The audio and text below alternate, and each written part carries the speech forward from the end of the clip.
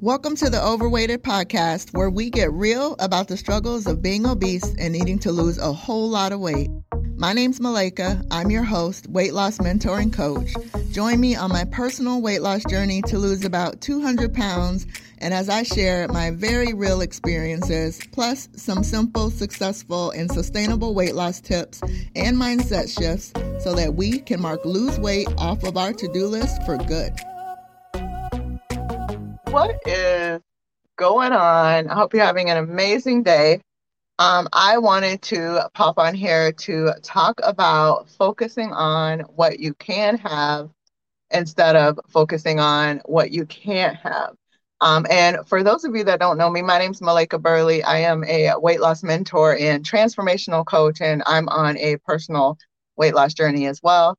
And I like to help women, mainly moms, but any women in general that have gained a lot of weight and lost themselves. I like to help them lose the weight and gain themselves back again. And I mainly do that through Transformation Tribe. That is my community where you can join us for free in the tribe and just get weight loss tips and mindset shifts and things like that in Transformation Tribe. So you can join us there for free. And I also do that through the Overweighted podcast, which is where you can listen anywhere that you listen to podcasts, and come check that out. I would love to hear from you. So let's talk about focusing on what you can't have versus focusing on what you can have. This is really important. This was something that kind of came up for me in my weight loss journeys before, because especially if you're doing the types of things where you're being like really restrictive, maybe you're cutting out certain things or you don't want to eat certain things on your weight loss journey. And what tends to happen is that we tend to start thinking about those things that we can't have. Just as an example, one of the things that I like to do right now is like during the first week of the month, I will cut out sweets for the first week of the month. And so I do that not because I'm trying to, restrict and not eat sweets, because I still eat them, but I'm doing that mainly, it's a biblical fast that I'm doing it. But what happens during that week is if I'm focusing on the fact that I'm not having sweets, then instead of me focusing on all the other things I can have, that's really like setting myself up for failure. I want to talk about why it's important to focus on what you can have instead of what you can't have. Also, like, for instance, if you say like you want to cut out junk food for a season, that might be something that you're doing just to kind of kickstart your health. And so we really want to get to a point that we're, like I said, focusing on what we can have. Let me get into it because I'm just repeating myself at this point. All right. When we focus on what we can't have, when we're focusing on, and this applies to anything really. So obviously I'm talking about weight loss and our weight loss journeys, but this actually applies to anything in life. So when you are focusing on what you can't have, what happens, and some of you are going to know this, is that it just makes you want it more. When you are focusing on that thing that you can't have, it makes you just want it more because you're like feeding it this energy. And so, what you feed grows. And so you're constantly thinking about this thing that you can't have. And so because you're constantly thinking about it, you're constantly feeding that thought, you're constantly feeding it energy, and you just want it even more, right? So when you focus on what you can't have, you are kind of setting yourself up to almost guarantee that you're going to keep doing it and that you're going to end up having that thing that you're trying to not have, right? It puts you in the wrong mental state when you are focusing on what you can't have. And what happens is, if you, like, say I'm trying to not have sweets, right? And if all I'm focusing on is the fact that I can't have sweets, well, as soon as I have a sweet, I'm going to start like down this shame spiral because now I've had this sweet and now I've messed up. Well, I might as well go all out and just totally have all the sweets I want to have. And that could even lead to possibly binging, which is what we don't want to do, right? And don't don't focus on the thing that you can't have. Focus on all the things that you can have. It's going to put you in a better, more positive mental space. And if you think about it, so instead of me thinking about the sweets I can't have, what I could do is make a list of all the foods I can have. Right. And so that's putting me in a more positive mind space, because it's like I can have all these things. And it's also helping me to realize all of the things or options that I have that could replace that thing that I can't have or that I don't want to have, right?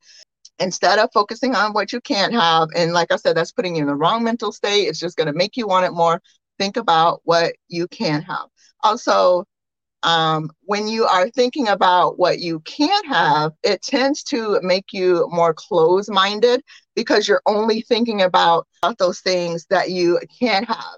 And you're really not able to think outside of the box, because you're only focused on that thing that you are trying not to have, or that thing that you can't have, instead of opening your mind up to the possibilities of all the things that you can, right?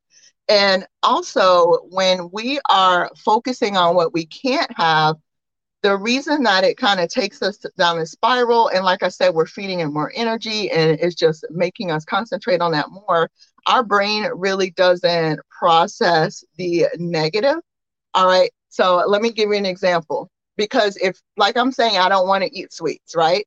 So my brain's not really going to process that I don't want to eat sweets. So let me give you an example. Don't think about a cat right now. Don't think about a cat. What's the first image that popped into your head? A cat, most likely, right? Most likely. Okay, most likely a cat just popped into your head when I said don't think about a cat. So your brain isn't processing the don't part of that. It has this image of a cat, and so a cat pops up. So if you are telling yourself, I don't want to have sweets, don't think about sweets, don't think about the cookies, what's going to happen? You're going to start thinking about those things more. And like I said, it's basically setting yourself up to almost guarantee that you're going to keep doing that thing or keep having that thing that you don't want to have. And our natural reaction is to kind of argue against that thing that we don't want to do, right? And so it's just like my neuroscience coach, she will tell us that I don't know all the things. So she will tell us something like our brains, like it is set to keep us like safe and comfortable.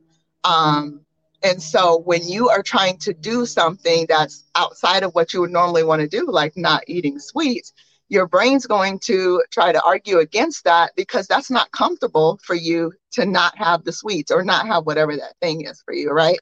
So it's almost like setting yourself up, like I said, for failure, to almost guarantee that you're going to have that thing, because it's just like a natural reaction. So you don't want to focus on what you can't have, focus on what you can. All right, let's see. So one of the things you can do, like I mentioned, with focusing on what you can have, is really sit down, make a list of all the things that you can have during this weight loss journey, and open your mind up to what else is available. Like there may be some other things, like some fruits maybe that you've never tried before, that would help to satisfy some of the cravings, like with my sweets example, for instance. You may think of like new innovative ways to think of things that you've already had before, right?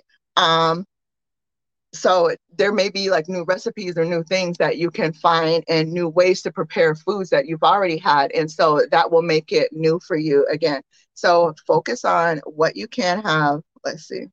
I guess that was pretty much it. That was a really abrupt stop to that. Sorry, my brain. I'm hot out here. I'm hot out here, y'all. All right. So that's your homework. Make a list of the things that you can have freely. If you, instead of trying to focus on that thing that you can't have, like I said, which will almost guarantee that you will have it, that could lead you down a spiral to where you may even possibly binge. Make a list or think of all the things that you can have. That's going to open your mind up to possibilities. And it's just going to put you in a better, more positive mental state, especially along this weight loss journey, which for some of us is going to be a very lengthy journey. So you want to be in the best mental state possible so that you can succeed on this journey. All right. So I hope that was helpful. Ooh, that was really rambly today. Sorry about that. But anywho, I will see you guys later, and I hope you have an amazing day. All right, bye-bye. Thank you so much for spending time with me today. If you got any value out of this or something just really resonated with you, can you do me a favor and leave a review? It helps others find the show so that it could help them too. Also, I'd love to connect with you on other platforms. I'm Malaika Burley on IG and YouTube. And go grab my free webinar, The 5 Keys to Simple, Successful, and Sustainable Weight Loss at malaikaburley.com. And of course, all of those links are in the show notes. Thanks again and have a blessed day.